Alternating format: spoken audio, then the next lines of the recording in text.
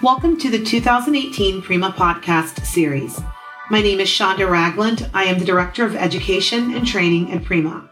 On this Prima Podcast, JJ Schmidt will discuss how disruptive technology can change claims management. JJ Schmidt is Senior Vice President of CareWorks. Mr. Schmidt oversees Team Comp York's approach to managing workers' compensation claims that combines sophisticated data analytics, medical and claims expertise, and adaptive technology to improve claims outcomes and lower costs. JJ works on integration of managed care services with York's claim operations to ensure effective and efficient use of these services to deliver maximum benefits. He is also responsible for identifying and developing new managed care services for CareWorks and York's claims operations. We will also be joined by Taekwon Gilbert, a member of Prima's education and training team. Taekwon will moderate the discussion. Enjoy the podcast.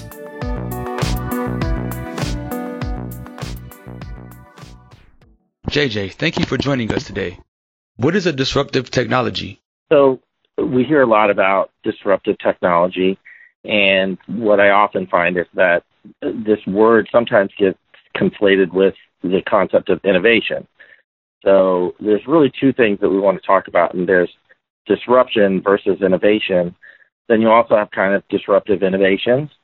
But from a purely technology perspective, disruptive technology is something that's just going to alter a technology that's going to alter the way that businesses operate. So it might force companies to change their approach to business. And if they don't, they have the potential to lose market share or potentially become irrelevant. So, we see a number of different disruptive technologies. Specifically, easy ones to think about are something like photography, right? So back in the day, we used to actually put film into a camera, and we don't do that anymore. We use digital cameras, and now we've even got away from the use of digital cameras, and our phone has really become our camera. So, that's an example of kind of a technology that's changed things.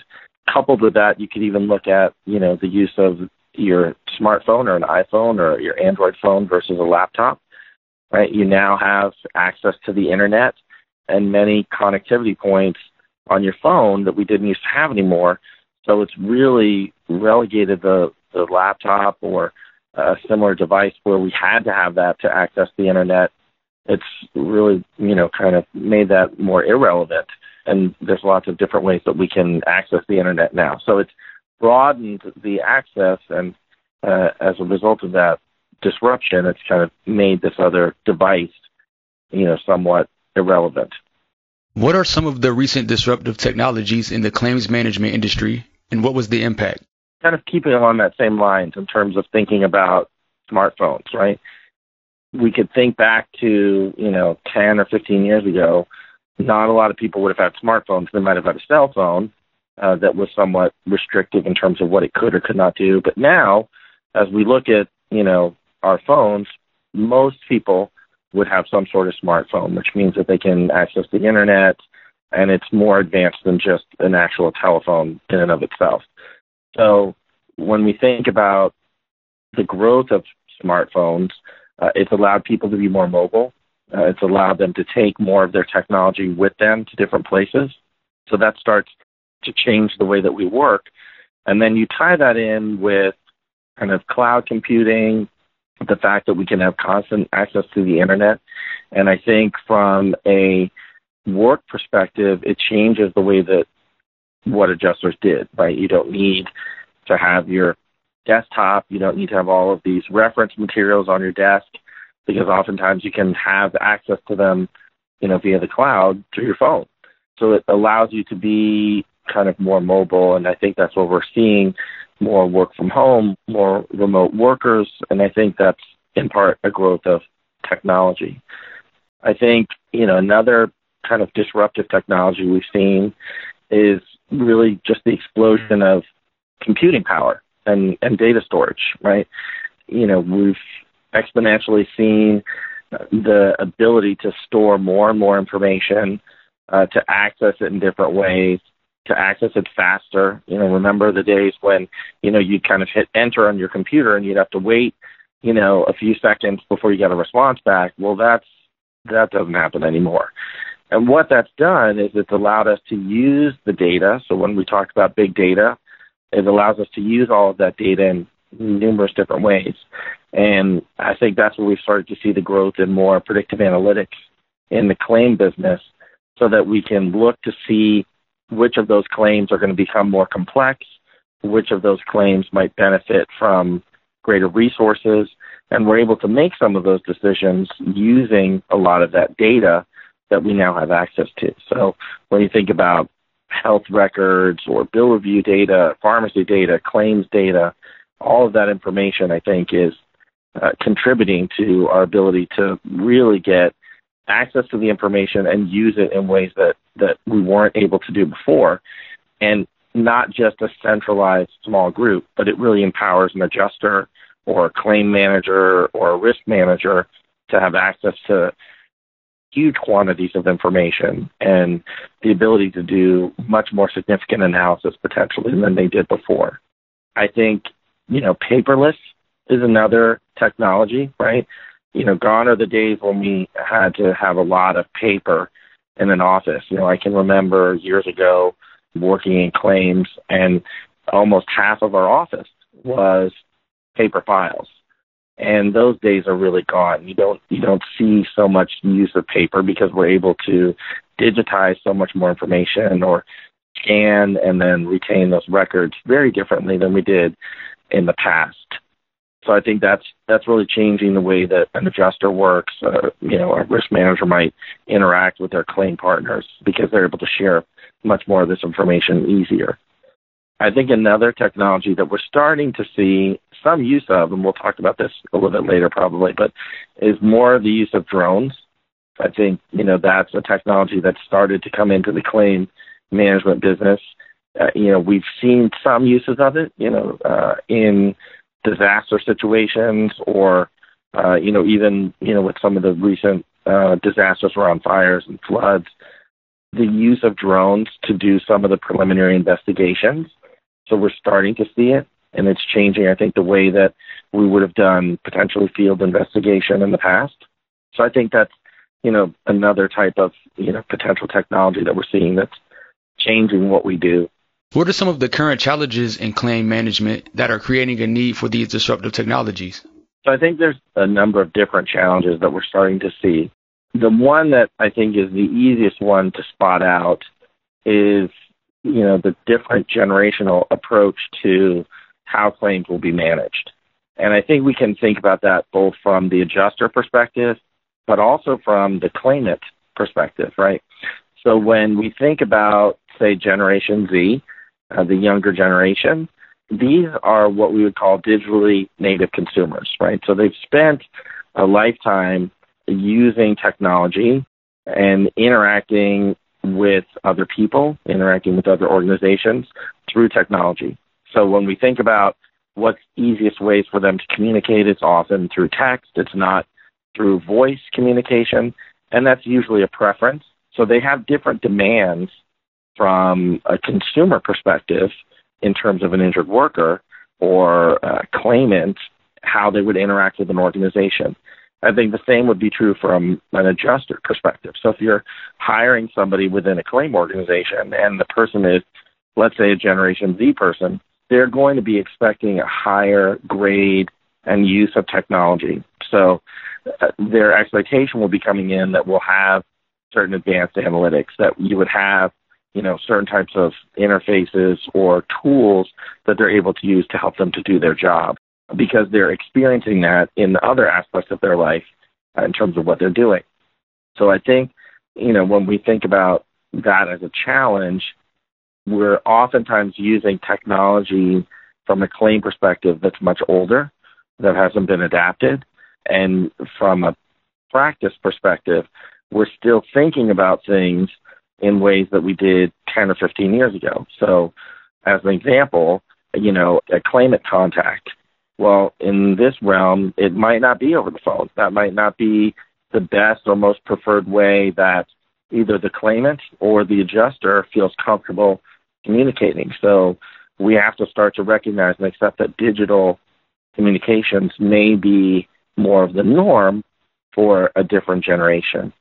I think, another challenge, that's kind of creating a need is really the speed of response or the speed of service, right? So when you get an email, or I should say if you send an email, typically now people will expect a response immediately. Or if you send someone a text, their anticipation is if you don't respond to them within a very short period of time, that you either didn't get it, or you're ignoring it, or you're not providing a level of service that they're expecting. So I think that's a challenge that we're going to have to face in terms of the expectations around speed of service, because it's going to mean that as an industry, we'll have to target attention to certain types of technologies. That's really going to drive a change potentially in the way that we do things from a claim perspective. I think another challenge that we're facing that I think technology can address is really the impact of chronic diseases. So, and this tends more on the workers' compensation side of things, but more and more people are identified as having some sort of chronic condition. So these non-communicable chronic diseases are now the biggest drivers of global healthcare spending. And it's approaching close to 75% of the costs are around, these chronic conditions like diabetes and heart disease, et cetera. So they're more behavioral in nature, which means that, in many ways we can impact them through behavioral changes, within an individual. But they're impacting the way that we handle and manage claims, because there are these conditions that are going to be present that may not be the primary cause, but they're going to exacerbate whatever it is that we're going to be trying to manage. So we know that they can get worse over time. So if you have a long-term exposure, this lends itself to, potentially increasing the complexity of that exposure over time. But as we think about it, then we start to say, well, what kinds of incentives or technologies can help to change that longer-term trend? And there are things that are out there. And again, I think we'll talk about, potentially some of the different technologies that we'll see on the horizon. But I think another challenge from a claim management perspective that we're seeing that's really creating a need for some of these technologies is there's a move to more outcomes-based performance or value-based performance and payment. So whether it's in the healthcare field or whether it's in the claim management field, what people are looking for is, what are the results? What are the outcomes? And some of this is related to the way that we now focus on scores and rating systems, right? So when we, in other aspects or other services, when we're looking for things, we're looking for those things that are highly rated or highly reviewed or have, certain efficacies that we can see from an outcomes perspective. So I think we're going to start to see more of that demand from a claim administration perspective, from a healthcare perspective. What did you do? How did you change my results? So that's going to drive things like outcome-based payments, pay for performance, probably capitation models. We'll see more of those, and it's really driven to get consistency across a performance level. So you want to reduce those variations in terms of the outcomes, and by using some of these outcome-based payments, you're probably better able to determine kind of the comparative effectiveness of treatments or medicines or even adjusters. So you can see who potentially performs better on certain types of claims so that you can, again, more strategically analyze that information to assign files differently and achieve a more consistent outcome. So I think that those are some, easy things that we can think about from current challenges, just from a marketplace and business operations perspective that are going to create a need for some of these technologies. We hope you're enjoying the podcast. Here are some words from Prima's Member Services Manager, Danica Williams, regarding Prima membership benefits. Prima is a membership organization dedicated to advancing the knowledge and practice of risk management in the public sector. Prima members come from a diverse range of disciplines, entity types, sizes, and share a variety of titles, including risk manager, human resources professional, workers' compensation coordinator, employee benefits coordinator, claims administrator, safety personnel, risk pool administrator, just to name a few. Despite their titles, there is one resounding theme among these individuals, and that is that they manage risks within their entity and, importantly, risks affecting the public interest. Prima members enjoy a robust array of educational programming, risk management resources, and networking opportunities. Some of Prima's member benefits include access to blogs, podcasts, webinars, Prima's Job Bank, Prima's online community where members have the ability to connect, share, and solicit information directly from their colleagues, Prima's library of risk management documents, Prima's flagship publication, the Public Risk Magazine, and member discounts to all Prima events and training.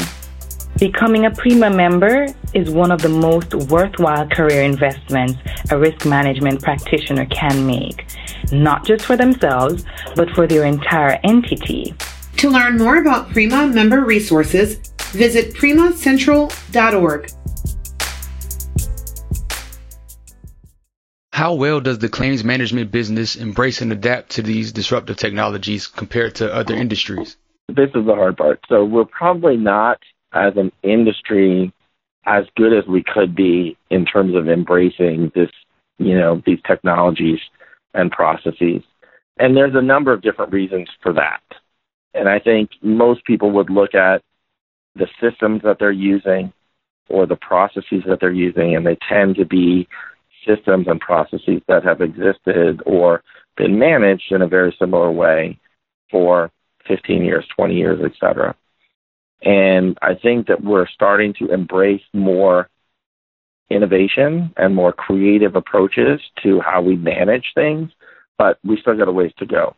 So, why is that? I think just as a business, when we're talking about risk management, it means that as an organization, as an industry, we tend to be more conservative, right? So we're less risk averse. So we'll often want to see things that have been done or tried in other industries or that are more accepted before we would move into them ourselves. And again, I think that's just inherent in the nature of risk management, is you want to avoid risk and avoid the unknown. So I think that's one of the reasons. I do think that another significant reason that we're not so easily able to embrace and adapt to some of these disruptive technologies is that there's a lot of jurisdictional and regulatory requirements. So, in certain jurisdictions, you still have to print a physical check and mail it to somebody. Well, I don't even remember how many checks that I wrote last year, physical checks, because most of that is done, for me at least, online. Most people get paid online through some sort of electronic funds transfer. You see people exchanging money through a variety of different sources like PayPal, but from a claim administration perspective, we're still required, again, to print physical checks or create a physical paper form and mail it to somebody and have them fill it out. So I think that that's some of the things from a jurisdictional and regulatory perspective that does hold the industry back, which is unfortunate. But that, I think, gives us the opportunity to try to work with some of those jurisdictional or regulatory partners to help them maybe to be more innovative and embracing of some of these disruptive technologies. But, also I would say that it's a price-sensitive business, right? Whether you're looking at claim administration, whether you're looking at it from a client perspective in terms of some of the public entities that are risk management organizations, they're very sensitive around price, right, and cost. And as a result of that, that sometimes means that we're not able to make those investments in technology that we would want to, because we're a little bit more focused on the cost and the price of some of this information. So that's a challenge, but what we're starting to see now is that technology in and of itself is becoming less expensive. So whether it's data storage, whether it's, being able to transmit information, or even some of the hardware tools that we use, or don't necessarily need anymore because of cloud computing. Technology is becoming less expensive. So that reduction in cost can oftentimes lead to more innovation, and it kind of democratizes the innovation process because organizations don't need as much money to invest, create some of these new tools. So I think that that's hopefully a trend that we're going to start to see. Those lower costs and that greater access and greater ability to innovate, it can allow us a number of different things. So as the price-performance ratio kind of drops, it allows new technology to become those game changers that we want to see. So it enables us, that new technology can help us to better address customer needs, let's say through mobile technology or predictive analytics or behavioral science. But again, because we have an easier access to it and there's potentially a lower cost, we can now see more of that. So if it means, better customer engagement through some of these big data techniques or through some of these, analytics, we're able to connect our devices, right? Again, so going back to the use of the smartphone and some of the other technology, now that that's more accessible and mobile apps are, becoming more prevalent, I think it allows us to use that technology in a different way. But it's going to have significant impacts in terms of the availability of information and our ability to access it real time, which I think, again, will go back to kind of changing some of that price sensitivity potentially from an industry perspective. So the more that we're able to reduce these costs, I think the more that organizations will be able to embrace this technology. But ultimately, again, in many ways, the jurisdictional or regulatory issues can still be a roadblock to fully embracing that. How will these disruptive technologies change the role of the claim adjuster? Will they eventually replace the adjuster? This is a question we get a lot, and I get asked this a lot. And, the easy answer is no. Ultimately, I think that it's going to change the role of the adjuster. It's going to enhance the role of the adjuster, but it's really going to make the adjuster more of a specialist or more kind of a subject matter expert. The easiest example that I can give that we can start to use as kind of a correlation is some of the technology that we have in our car today, right? So I might have a backup camera in my car that helps me to not have to turn around and kind of look through the two front seats when I'm backing up. I might have lane assist. So if I'm drifting out of my lane, I might get a warning signal. I could have anti-lock brakes on my car so that it helps me, if I slam my foot on the pedal, the anti-lock brake technology will help me to not skid and swerve. But I'm still driving the car. So these technologies help me, and they help me to be a better driver, but ultimately I'm still the driver of the car. And I think that when we think about all of these technologies, whether it be the predictive analytics or big data or, some of the other technologies that we're starting to see from paperless or, whatever it might be, the use of drones, I don't think that it takes away the role of the adjuster. I think it allows the adjuster to use the technology to better do their job. So, as an example, with predictive analytics technology or, using some of this kind of big data to help make better decisions, if an adjuster has, say, 150 claims that they're managing at one time, the analytics can help them to determine which claims on any given day need the most attention.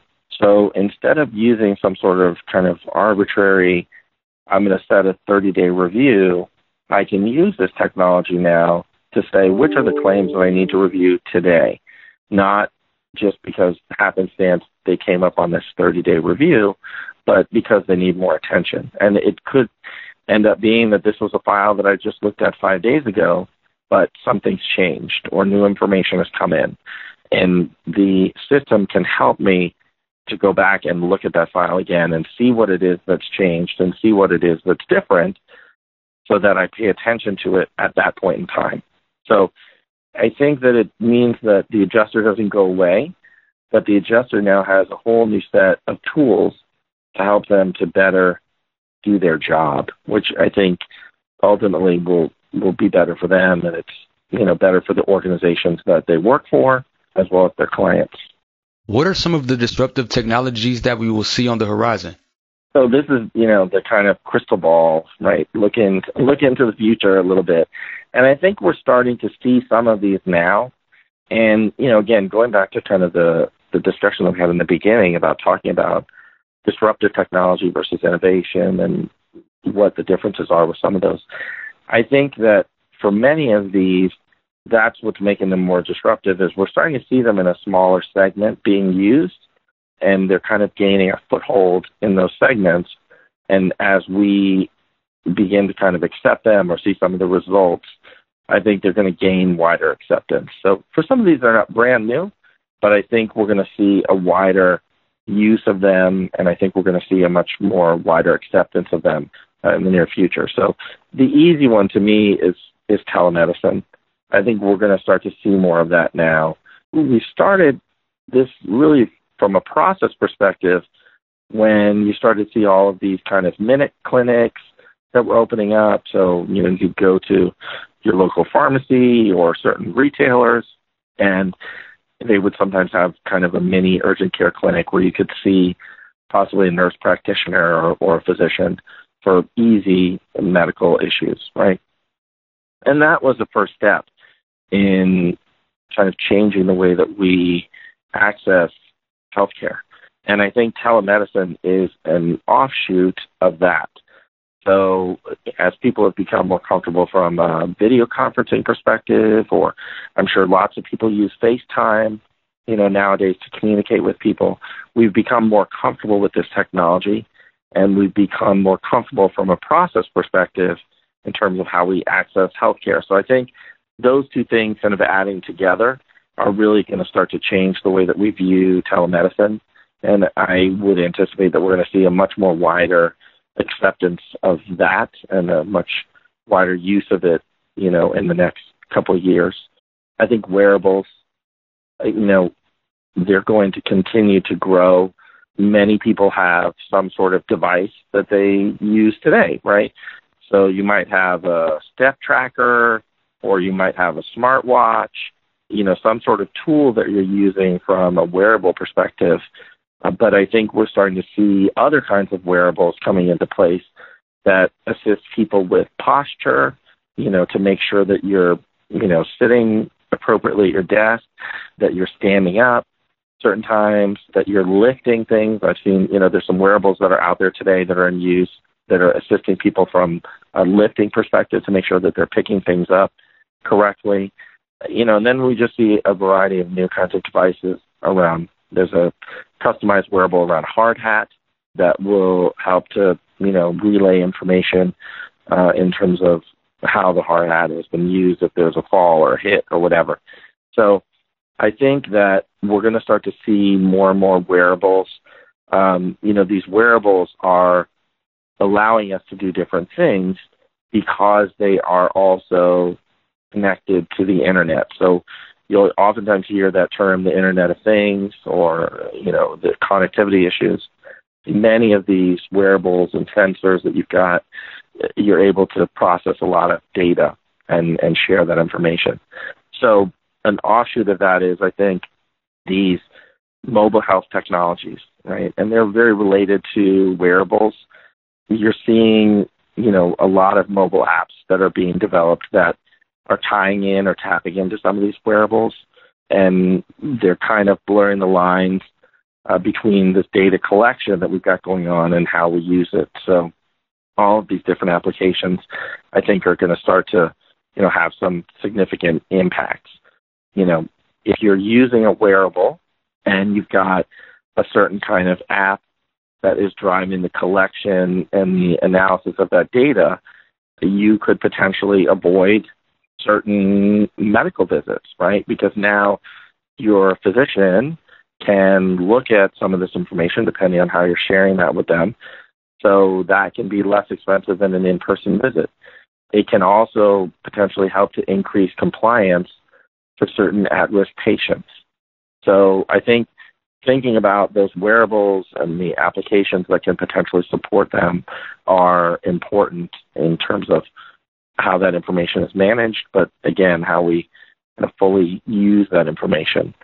In a similar way, we're seeing that with various organizations in terms of a claim administration app, right? So an adjuster could have an application that's on their smartphone, and it's a fully automated system to system for intake. So they can be out in the field, or they can, be remote and be doing some sort of claim intake. And it reduces that kind of repetitive step of, data entry where I'm maybe logging information in one system, or I'm even writing it down. Now I can do some of this, on my phone or through some app. That integration with claim systems is what really takes it to the next step. And again, with the technology that we've got on a smartphone, we could see, submission of documents, submission of photos, videos, whatever it might be, all being collected and shared, potentially integrating this with maps or a GPS tool so that you can get precise and exact coordinates. And then things like voice-to-text dictation through your phone. That's really expanded, I think, and a lot of people use that for sending emails and texts. But I think that's potentially technology that we could see, in other areas. I know that there's a lot of debate and discussion around this. I think another technology that I think we're going to continue to see are these autonomous vehicles. And we're seeing a lot of investment by different organizations, not just from a trucking perspective, but also from a, passenger perspective.